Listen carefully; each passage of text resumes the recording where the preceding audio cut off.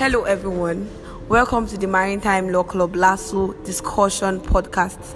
Brace yourself to be enlightened on the recent happenings in the maritime world.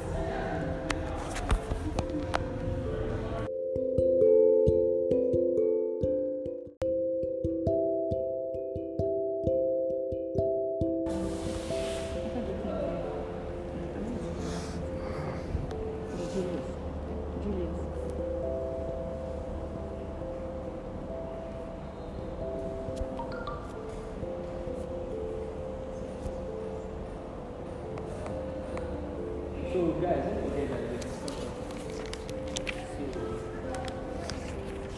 Okay, so today's topic will be addressing the issues of insecurity in Nigeria through the lens of the maritime sector. And we'll have Toby and our president, Mr. Ibrahim, discussing on today's topic. So round of applause for Toby. Toby, take the stage.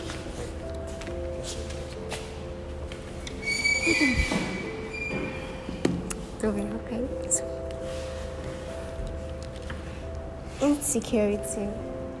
And we all know what. Okay.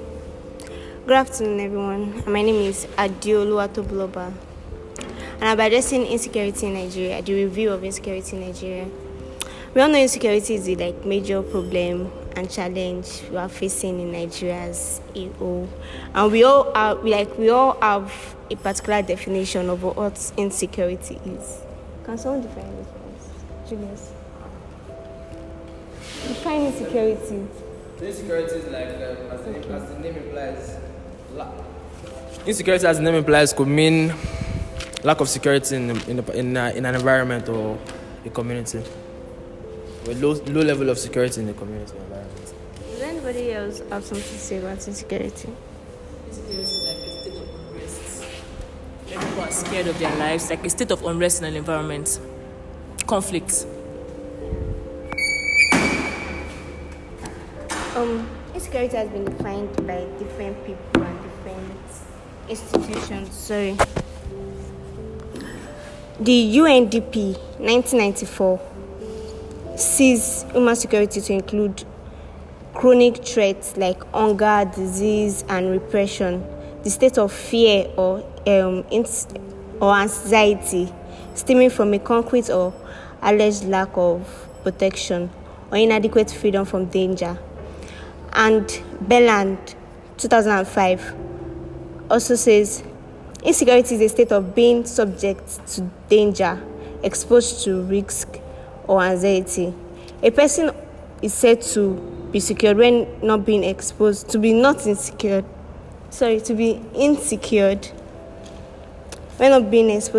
when being exposed to form of danger or risk of physical or moral aggression. And for the purpose of this discussion, we see that insecurity is seen as a chronic threat to human life, territories, states, religious beliefs, properties, and institutions, among others. Several studies have shown that insecurity hinders growth and development of a nation, as it affects Nigerians' efforts on national economic development, like the oil and gas sector in the southern parts, where rangers are disrupting the importation of oil and gas. And we all know that oil and gas is like the major, the major source of income, in Nigeria. And in case of tomato from the northern part, we also know herdsmen, they go about destroying goods and everything. And tomatoes, we import tomatoes within, there is no outside, it's within the distance, but there's still profit in it. So insecurity hinders the growth of the economy, it hinders a lot of things, and it can include rape, armed robbery, like we are not really sure if it's really the rape is true. This Baba Ijesha, and we are all hearing the news. And this problem that occurred at Yanoba, where Northerners and I think Yoruba touts or something It also led to insecurity. That's what insecurity is about generally. And the crisis in the Niger Delta region, which started in 1990, arise from the activities of different militant groups, has brought negative implications on economic development in Nigeria. This militant group includes the movement of the survival of Ogunu people, Youth Congress, movement for the emancipation of Niger Delta, the Niger Delta Vigilante Force, the Niger Delta People's Volunteer Force, and others. This militant group carry out deadly and other badly injured activities like raping, assassination, kidnapping, and so on. So from this, I think we all understand what insecurity is all about and what it entails. I think I'm done. Thank you. Okay, now we'll be having our president, Mr. Ibrahim Enifeni, to round up on the topic and tell us about the insecurity in the Nigerian maritime industry. So, good afternoon, everyone. So, I'll be talking on the relationship of the. I'll be talking on the relationship of the maritime industry concerning the issues of insecurity in Nigeria, and I'll be making recommendations on how the maritime industry can help in solving the problem of insecurity in Nigeria. To start with, we should look at what insecurity in itself, what it entails.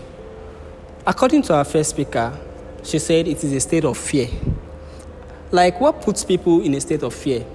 It is when they see that you have something that could cause harm or injury to them.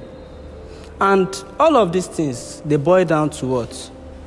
To weapons, sort of, or things you could use for the purpose of combat. So, if you look at this whole thing, it shows that there's proliferation of weapons in the country. And let us look at the nature of the maritime industry. The sea is regarded as an isolated place, as a gray area, like a place whereby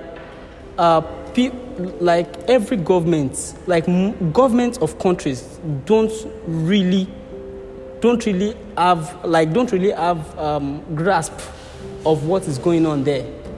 That is the nature of the sea generally. So because of this nature of the sea, it has been exploited over the ages, because since governments of countries don't have firm grasp on what is happening there, criminals, they exploit these gray areas to perpetrate various criminal activities. E.g., various types of crime happens on the sea. For example, kidnapping. Another example is piracy. Another example is importation of light weapons. Another example is importation or exportation of narcotic drugs and other substances. Name it, different types of criminal activities, they happen on the sea. So because of this, you will discover that through the sea, various forms of weapons are being imported into the country. When there's proliferation of weapons in the country, you will now discover that we will now go into our early grievances. Now, what are the grievances that Nigerians are dealing with or battling with? There are issues of economic marginalization, there are issues of social insecurity, etc. What are the causes of issues of economic marginalization? You will discover that the mainstay of the Nigeria's economy is the crude oil. where is the crude oil? Where can we find the crude oil? 80% of the crude oil are located or can be found underneath the seabed. Where are these seabeds? Which communities can we locate them? We will discover that most of these seabeds that we can locate our resources or our crude oil, they are where? In the southern part of Nigeria, majorly the Niger Delta region. So, if you are extracting crude oil from my region, which is what? The domain of maritime. You are extracting crude oil from my region, and my region is not benefiting anything from it. Because of this thing, some people will now organize themselves into what? Into militias. And they become what? They start hijacking ships. To what? In order to get back to the government that is marginalizing them. That is what? That is piracy. Because of this again, they will form alliances with people in all other parts, in all other countries. For instance, countries that shares boundaries with our territorial waters. E.g., we have the Gulf of Guinea, the Bight of Benin. All of these other countries, they share international affiliations with them in order to what? To wreak havoc on our own country. All because of the issues of what? Economic marginalization. Now, how has the government responded to all of this? Mostly, you will discover that when there are issues between the locals and most of the IOCs, that's the international oil companies that are involved in the exploration of the crude oil, the government will side with the IOC to the detriment of the locals. So how would the locals respond? They take up arms. Where are they getting the arms from? They are getting it from their stooges elsewhere, from their international networks in other countries. They are supplying it to them. And when these weapons, when they get into the country and they get proliferated, what happens? It gets into the hands of people that have no genuine causes, and then they get to the highway, and what happens? They start robbing. What happens? They start kidnapping. Because when they have weapons at their disposal, they can kidnap and demand for ransom. So when they have weapons at their disposal, we have the issues of we talked about the Niger Delta, that there's proliferation of weapons from their side. Now, you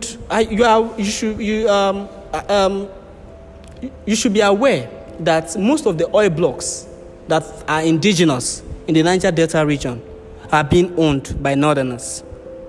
Now, when they start to damage all these oil blocks, the northerners would do what? They will also want to respond to the agitations of the Niger Delta people via, e.g., the Masob, all the other names that they bear. So, what are their ways of responding? Their ways of responding is to put the country in chaos. So how are they doing that? By venturing into what? Kidnapping. By venturing into what we have as a herdsmen crisis. By venturing into what we have as Boko Haram. Call it any name. Their mission is to what? To put the country on our toes. To ensure that the government is listening to their voice. That they are not happy with what is happening to their leaders, or so to say their representatives in all other parts of the country. You will see that in this situation, there are conflicting interests here and there. And the conflicting interest it boils down to what? It boils down to the economy of Nigeria. Because once there are conflicting interests, Masob is fighting for emancipation of the Niger Delta, that they are getting crude oil from their side, that they should enjoy it. Because of that, they are forming alliances with other people in other countries and bringing in light weapons into the country. The light weapon gets proliferated. It gets into the hands of armed robbers. it gets into the arm of armed robbers. And don't forget that these Maso people, they must have destroyed the oil blocks, the indigenous oil blocks, which are owned by mostly northerners. And the northerners wants to respond. Then you see northern politicians funding all these various groups. And then again, what do? They start forming alliances with people in other countries. And through the sea as well, because according to what we said, the sea is a gray area that most governments in all countries in the world, they usually do not have a grasp of what is going on their territorial waters. Do you understand? So it is easier to carry out criminal activities on the sea than in the air. Do you get? So by the time they start funding them, you see them bringing in light weapons. Where are Boko Haram getting weapons from? Herdsmen, where are they getting weapons from? You are aware that those weapons were imported into the country and they came in through where? Through the sea. And are you telling us now that the Nigerian government does not know that weapons are entering through the sea? The Nigerian government, as a matter of fact, there's a report that says that the Nigerian territorial waters is the most porous territorial waters in the world in terms of criminal activities. Now, when these weapons get into the mainland, it gets into the hands of all these various groups. What happens to the ordinary citizen? They kidnap them for ransom. They tell you they kidnap them. And you can see that is playing out in the country as we speak. We heard of the case of the Greenland University students. Some of them were killed because they could not pay ransom. And people that could pay ransom, they were released. So as it stands now, kidnapping is what? Is a business. As it stands now, issue of herdsmen, this, that, it's a business. And it is affecting the economy of the country. Ask me how. If ideally the country is into agriculture, so if a farmer goes to farm and plants something, this, that, to sell, and a herdsman, somebody brings his cattle or his cows into the farm and they eat all the crops, what happens? Somebody that has invested millions into that farm, and in one night or one day, the whole thing vanished because of the activities of the Fulani people, herdsmen. Number one, it will create chaos because they will start fighting and people will lose their lives. Apart from that, the economic effect on the ordinary people that did not see or that did not witness the farmer and the herders issue, there will be inflation in the country, or there will be scarcity of resources. Because if you are supposed to buy maybe watermelon before, maybe you could buy watermelon for 20 naira because it's in abundance. But now you would now discover that there are fewer watermelons to sell. So because the watermelon is few now, they will now inflate the price. Do you understand? So it means it will now be that it is people that have money or people that are willing to pay the high prices that will be able to afford those kind of goods. So what happens to the ordinary citizen that could not afford it? So it means that the country gets worse by the day if these problems are not being addressed. Now, how do we address it? Okay. Before you move to addressing the issue, can I just put in just one effect that this might have on the Nigerian economy? Okay. So, from what you've said so far, and based on insecurity, but what you said so far, and the issue of insecurity in the maritime sector, I would like to put it to, I want to cut it bit by bit. Okay, in respect to leakage of oil into the waters, we have many of these oil producing states in our country, Nigeria. We have many of the oil producing states have polluted waters. that most of their water is polluted. The only of them don't even have wells because they can't fetch clean water from the wells. They have to probably NNPC brings water for them, things like that. So they are deprived of clean water in their own environment. This is one of the issues that affect people, that make them want to react. And when they're speaking to the government have not given them a feedback, or not done any positive thing towards protecting them, because when they affect their waters, they affect their health too. Their health is insecure. So it also boils down to this insecurity.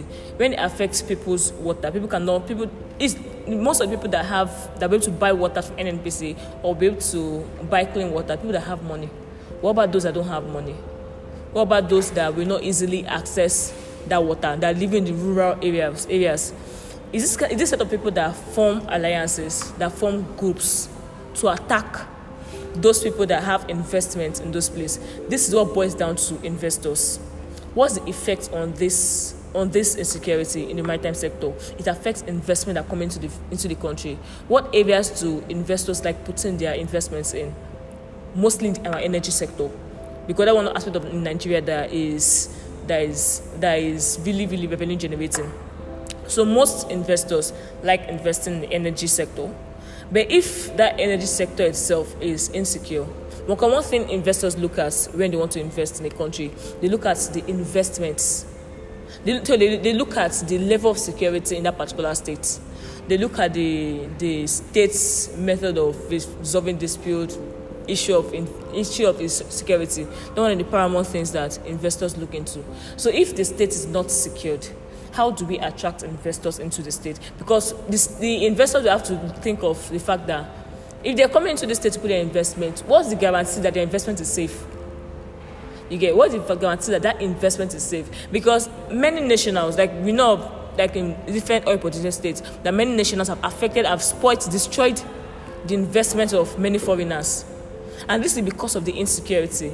Either driven by the fact that they are not really getting a good percentage, or the percentage that was allocated to them did not get to them, like from the profit of that particular investment, or the thing is destroying their waters, their farms. So either their marine sector or their maritime sector is already destroyed or already affected. These are the things that causes insecurity, and at the long run, it also affects our investment, thereby affecting revenue generation in Nigeria. So we have to look into that, because if we want to attract investors at the country, we have to look into the pollution of our marine environment. Thank you. So,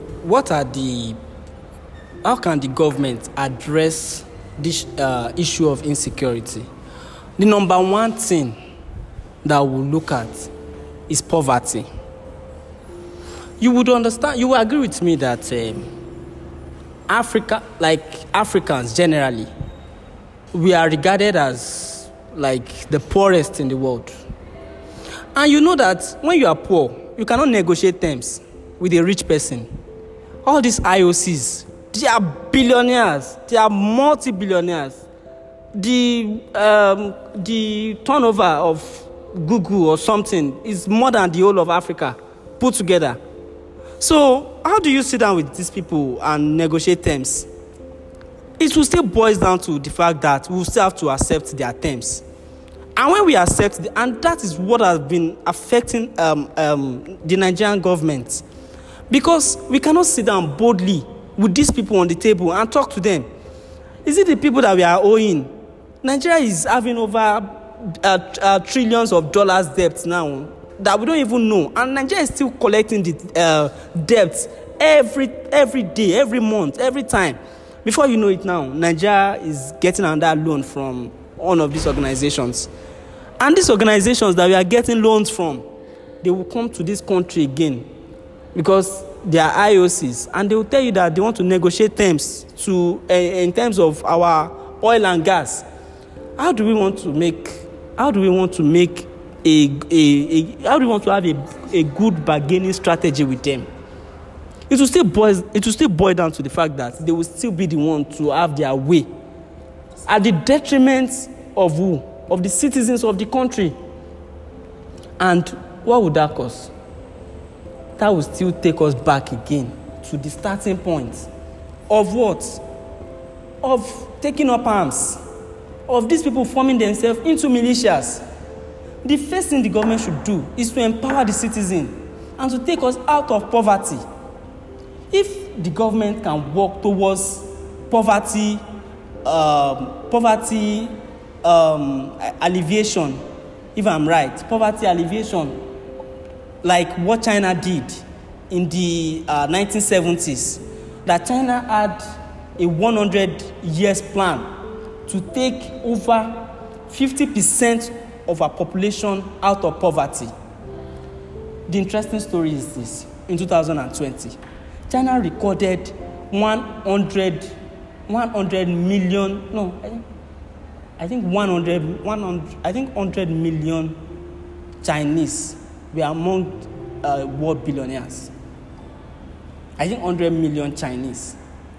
I think 100, is it 100 Chinese or 100 million Chinese? I can't remember. But a large percentage of Chinese people, they were among the richest people in the world. It was even on CNN that I think they have a prime minister there. What's the head of the Chinese government? Yeah. It's the prime minister, right? The Chinese government, they have to recognize those people that have really fought in terms of taking the Chinese people out of poverty. And you can see that even in our own surrounding, we will see Chinese people doing all these contract works or something. It is because the government is empowering them. Do you understand? So when you have your money, nobody will push you around. So if government can do these aspects, you will discover that even those people taking up arms, they won't be interested in taking up those arms anymore. And the people that are willing to sell those arms to them, since there are no reasons for them to use the arms, why would they buy them? That is one. Number two, neocolonialism. You will discover that Africans were not really independent. If you will agree with me. If you will come right from Nigeria to Ghana to Senegal, you discover that one way or the other, we still have something tied with the apron of our colonial masters. They still dictate terms to us. And because of that, there are things that they will tell us to do and that we will do them. We've gotten our independence. This is Africa. If you've read Walter Rodney, How Europe Underdeveloped Africa, it was never in the design of these European powers to see Africa progressing. If there is chaos, one way of underdeveloping people is to put chaos among them. Let them be fighting. It is where there is peace, that's where you will see development. If there is insecurity, if there is infighting, if there is rancor, there will never be development in that place. And that is what these colonialists, that's what they wanted. Because if we develop, that means we'll develop more than them. Because if you look at it, by the year 2050, Nigeria will be one of the most populous countries in the world, maybe after China. And what does that mean? It means that we have more people, we have more what? Economic power. Because by the time you are producing a pure water of 5 naira, and you are selling that pure water of 5 naira to, let's say, 500 million people. If you sell it for 5 naira to 500 million people, how much would you be making? 25, like 2.5 billion. Yeah, compared to aging European population. Because if you look at it now, European population, they are not really giving birth the way we are giving birth in Africa. So it means that there's population surge in Africa. And you see that they are trying to tap into this. For instance, the headquarters of Google, Twitter is now in Ghana. Yes. Then I think Google too has its headquarters maybe in Ghana or Nigeria. I can't remember. It means that they understand all these factors. That, there's going to be a population surge in Africa. So they are quickly keying into that population surge. So if we are fighting, we won't be able to see that aspect. But they have a stable society, so they can see what is happening in Africa. So by the time they are bringing out new products, the target is where? Is Africa. So if we can, number one, if we can do away with this colonialist and try to develop our own system of whereby we can see ourselves as humans, not as people with competing interests, then half of the problem would have been solved. Number three, we have weak legal frameworks. What do I mean by weak legal frameworks? They are frameworks to curb crimes on the high seas, crimes on our territorial waters. But most of these frameworks, they were not domesticated, even in Nigeria. And why did you not domesticate them? Because of corruption. Because by the time you domesticate this thing, it means that light weapons will not be able to come into the country. And the person that wants to sign the bill is interested in maybe herdsmen disrupting the country so that their own interests will be advanced. So if you can work on these weak legal frameworks, you will discover that this issue of insecurity will be solved. Another problem is this synergy with our neighboring countries. We've said that on this floor before. If we can form synergy with our neighboring countries, for instance, countries along the Gulf of Guinea, we share territorial waters, because any problem that is happening to us is likely going to affect them too. So we can go to their own country and look at what they have there, that how are you people coping with this thing there? If we see that it makes sense to us, then we can form ourselves that, okay, the six of us, let us ratify, let us make this thing a document for all of us to follow, which will have a legal force.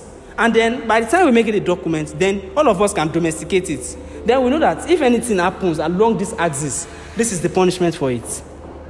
That makes a lot of sense. That is at the sub-regional level.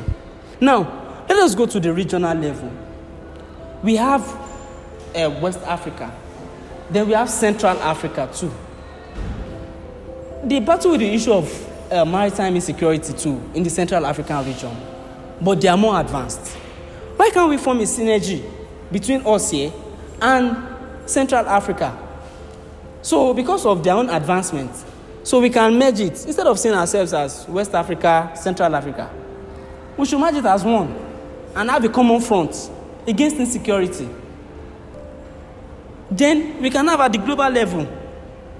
That is when the United Nations will come in to serve as, how do I call it? A global police to monitor the issue of insecurity. So I think all of these things, and again, there's one thing again, the political will.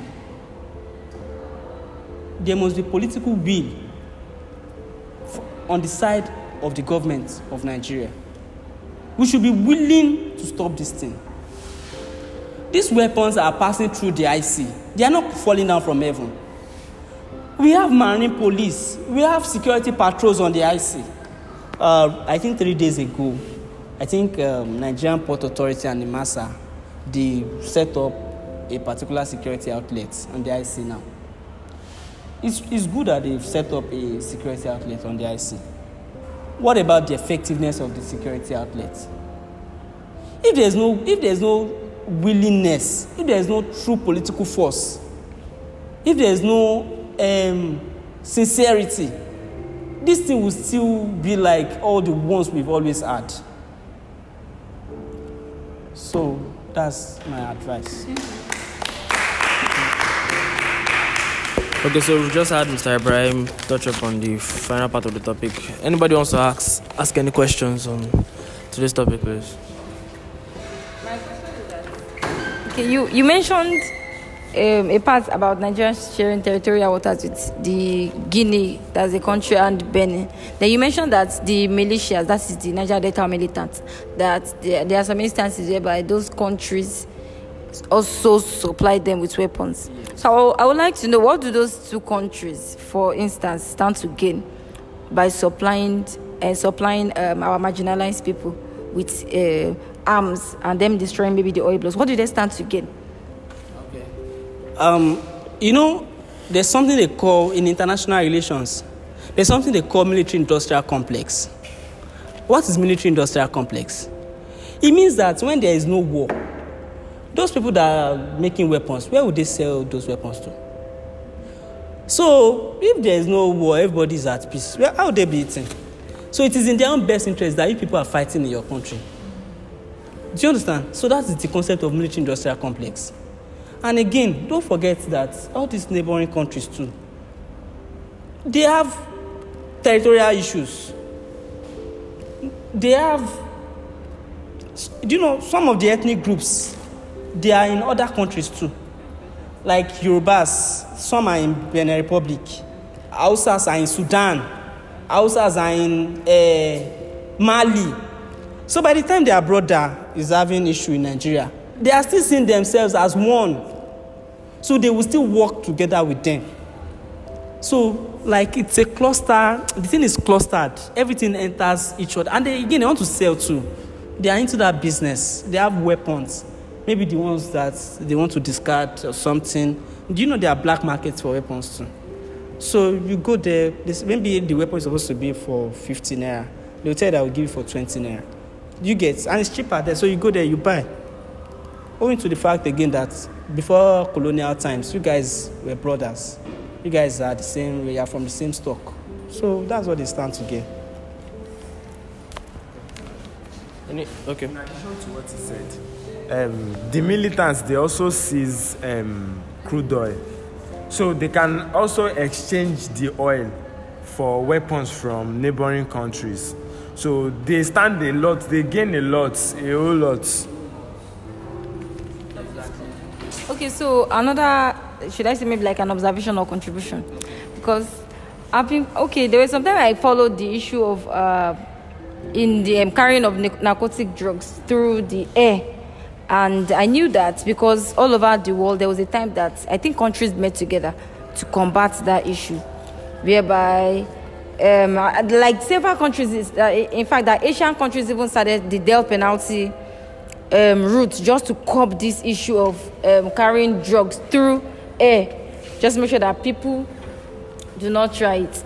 So I think let's say the aviation sector rather has been trying a lot over the years to try to reduce the passage of drugs through that route, and they have been trying because nowadays people are now looking towards the sea to do that because it has now been tightened against them. So I feel like the maritime sector, yes, that is the shipping sector rather, borrow a lift from the aviation sector. Now they're able to curb a little, because I know it's still going on, not really totally, but it is not really, really bad on the sea that if you want to transfer any, I add that cocaine is even transferred majorly now through the sea. They don't really use because now they have been at a point, I think that's why at the same time I said at the point that the Asian countries even enacted the death penalty sentence just to show people that they are really against this thing. How can the shipping sector borrow relief from the aviation sector, or now they can prevent the passage of drugs through the sea? Well, according to what I said earlier, I said the sea is a gray area. From history, from time immemorial, governments usually do not have their grasp on their territorial waters. Let me say something interesting. Do you know that even governments of countries, they find it hard to know their boundaries on the territorial waters? You can just say 300 and something nautical miles something. You just be saying it's a book. By the time you get to the sea, you now come and measure where 300 and something nautical miles is. You understand what I'm saying? And, for you to just stand offshore and be looking at what's happening onshore, you can't really understand what is going on there. The more you look, the less you see. There are some people that, and because of this, the nature of the sea, they can perpetrate any act. You will tell people not to do something onshore. They will go to the sea. They will go and do it there. Radio stations will be banned offshore. They will go onshore. They will go and establish it, like Radio Kudirat, like this Biafra radio. So, like, a lot of people, they even take the sea out of the jurisdiction of countries. Like, they can do anything there. So you can see the dynamism of how the maritime sector works. In fact, to solve any problem in any country, go to the sea. Once the sea is porous, the country is in trouble. So you will discover that even most developed nations, it's because they've taken care of their sea. Once we take care of the sea, the land is okay. Look at United Kingdom. They call them what? The naval powers. No country has ever invaded them before. Why? Because they have one of the strongest naval military in the world. If we can take leave from countries like United Kingdom, and that will come from where? From the political will of the leaders. So if we can have a strong naval workforce, and that will come from where again? Sincerity. From the government. Because even government officials that are willing to transport narcotics or to import light weapons into the country, are they the ones that want to safeguard the territorial waters? So everything boils down to sincerity and willingness. So I think the solution is willingness on the part of the government. No matter the security outlet we create, no matter the name we call them, if there is no sincerity and political will to do it, nothing is going to happen. We will still keep on going back to the drawing table. We will still keep on going back to the starting point. So it will now be like an endless circle. Like we'll just be moving. We won't have a destination. Just an observation. Okay. You mentioned at a point about some countries not even being able to measure their sea level, this and that. Is it still of recent? Yes, now. I feel that the advent of technology.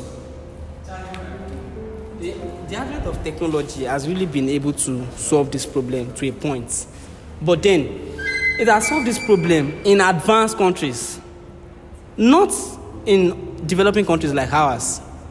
It will shock you that those technologies that they use in measuring territorial boundaries, they will still be giving you conflicting results.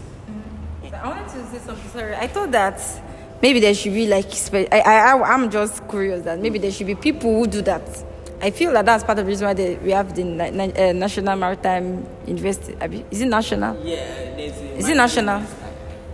World Maritime University, rather. Okay. World Maritime University. But because there's a Maritime University in Nigeria too. I mean, why? Because I'm talking about the international part.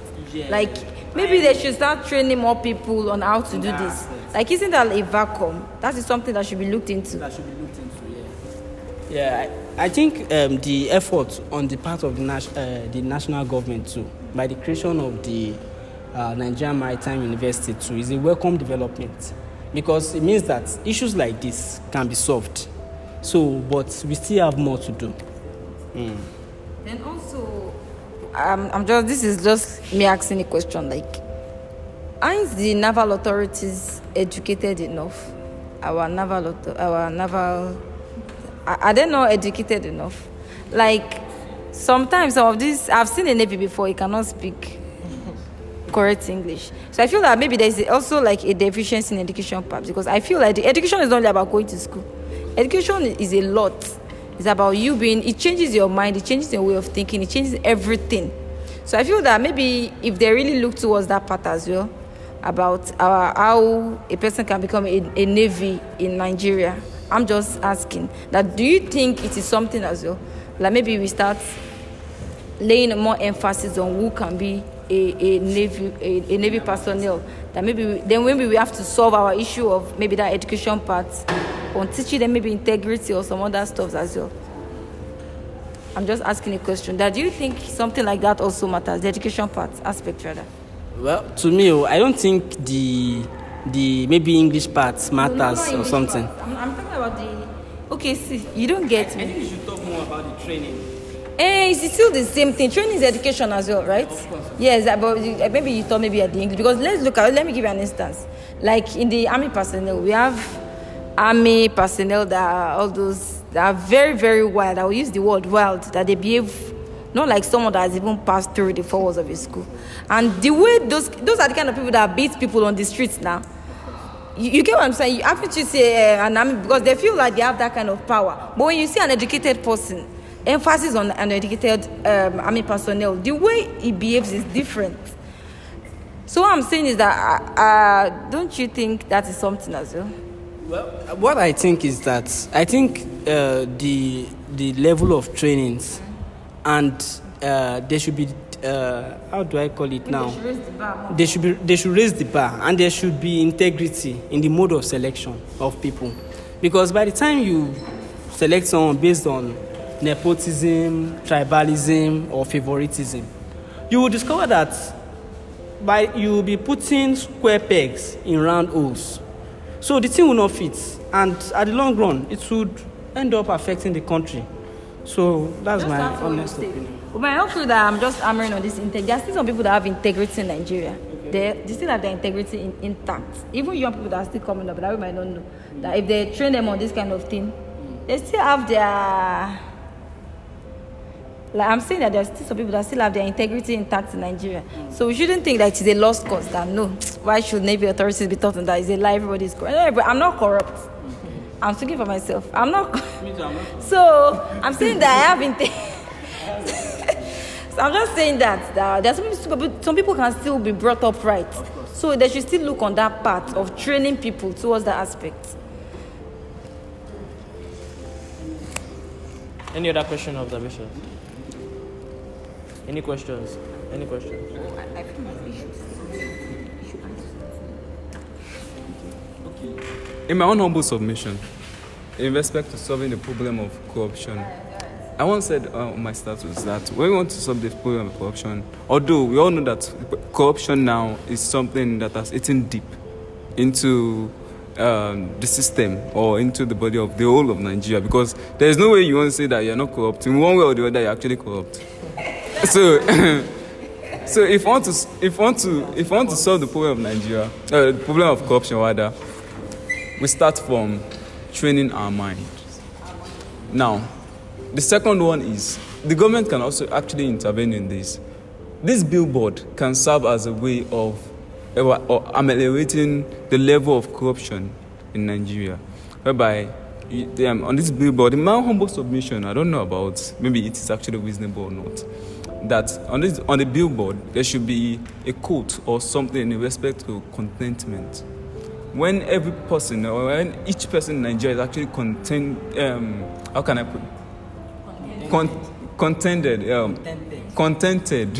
in anything the person actually have, then the person won't want to go for something that will know that okay, this thing is not actually good. We should be able to know how to control our greediness. Now, through that, I believe that corruption can actually be ameliorated in Nigeria. Thank you so much. Well, I would just like to say that, your submission is a little bit flawed, in my opinion. Because someone said, I read something last week, and I like that quote. I'm taking it out till I die. That contentment means that you've never seen something better. That is it.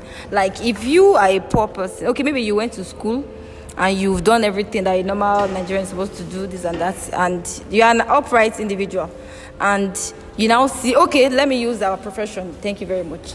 You are saying that you won't take this kind of cases, you won't do this, you won't do that. And at a point, you see another person who has cut corners, who is actually doing better than you. Or maybe in a point whereby you, okay, I was having a discussion with someone, my brother actually. He was shouting. I said, see, the hardworking person is a bricklayer. We don't get paid by how much we work. You get. So I told him that, so if you feel that maybe you are cheated as a Nigerian, you know, we all feel we are cheated now, because even when we go for different, we see it every time. Ordinary, just to go for Lagos State Scholarship interview, I will queue up. Then some people that know, some people they'll just push them. This was that was like last 3 years. So how would you be contented as a Nigerian when you see this thing that is going on? You can't be. Getting scholarship and So I feel that contentment should only be preached when the government has done what they're supposed to do and everything is orderly and everything is right. If not, there's nothing that can be, nobody can be contented. I am not contented enough. Yes, of course now, because I'm not being taught in the right conditions. Yes, because the government is not doing enough. So how can I be contented with what I have? You get? So it's just like saying that, oh, at least your school still has chairs. So my school does not have chairs, and that is, you get my point. Like we are trying to normalize mediocrity. Okay. I feel that you are right in what you said, but I feel that when this country is not stable, it's not even a blueprint country that we can say we can preach contentment. So that's what I'm trying to say, that contentment can only goes back to the government insecurity too. Because by the time somebody is feeling marginalized, what happens? And they are thinking that this thing belongs to me. Someone else is enjoying it. So am I going to sit down and fold my hands? No, people will not do that. Although it's not as if we are trying to support what they are doing. Nobody is supporting it. But from the government, government should do something for them. Because it's a problem. Otherwise, let them shout the issue of herdsmen from now till next year. It will not stop. Insecurity will not stop. Kidnapping will not stop. And as a matter of fact, I think when these kidnappers, when they kidnap girls at that school, no, not Chibok, this one recently, what's the name? Is it Greenfield? No, not Greenfield. That's secondary school. What's the name of that secondary school now? That Gumi went as the school has a particular name now. That Gumi went there to negotiate with them. Do you know what people were saying? They said Gumi went there to give them money. Gumi gave them money. So did that stop them from doing another one like 3 days later? No, did it stop them from doing that? And after that time, how many cases of kidnapping have we recorded? See, pay them from now till 30 years' time. See, as a matter of fact, if government fails to address this issue, we've just started. In the last 5 years, we used to hear of kidnapping, but it was not like on the national level. But now it's more like a national something. It's more like a state-sponsored something. It's more because at some point, they were even, I think when they wanted to, they said, how could Gumi go there to negotiate with them? And the Nigerian military said they could not recognize the hideout of those kidnappers. What did Lai Mohammed say? Lai Mohammed said they did not want to disrupt the ecosystem. Where's the ecosystem? It's crazy. It means that even government knows what is happening. Goodluck Jonathan said what? He said there are Boko Haram, there are government officials among Boko Harams. Goodluck Jonathan said that in 2014.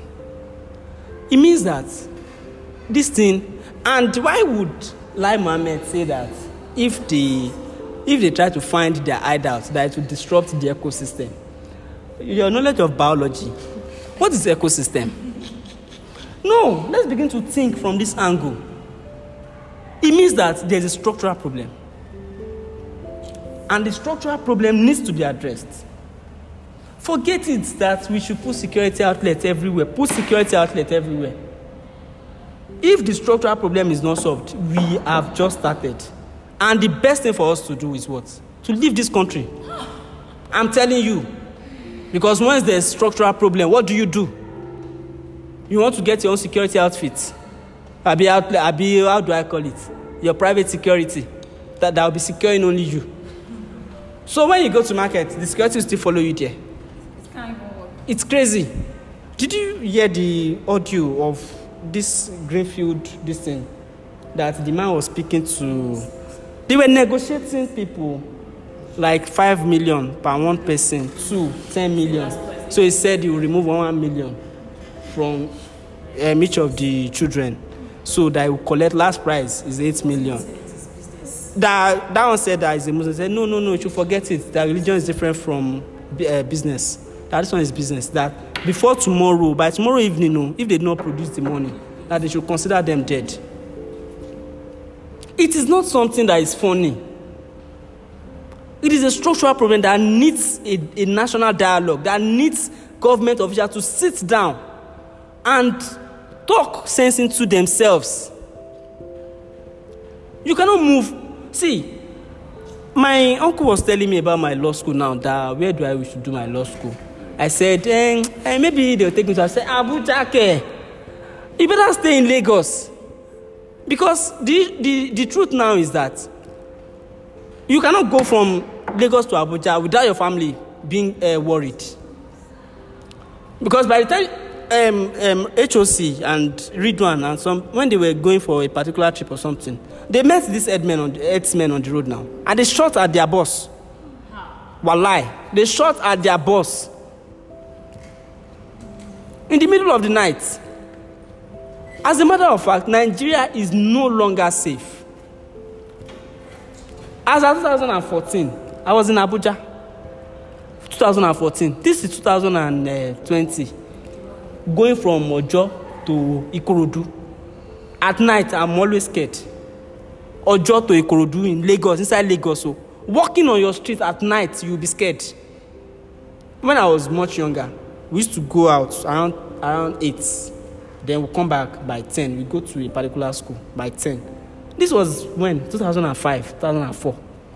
Now, if you go out 8 o'clock, you will not see anybody on the streets. Anything that you need to buy, you would have bought it before 6 or 7. By 7, everybody's already leaving, because once it's dark, you won't see anybody on the road again.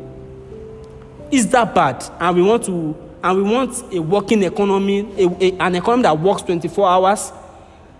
See, developed countries, they don't sleep. They work 24 hours. How can we achieve that when there is no security? So I will work 24 hours when my life is not secured.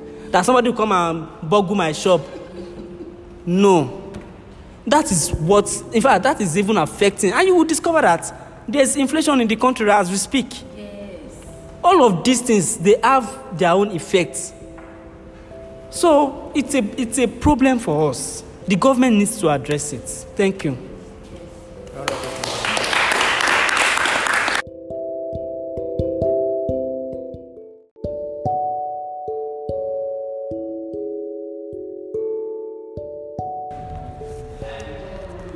We have come to the end of the podcast.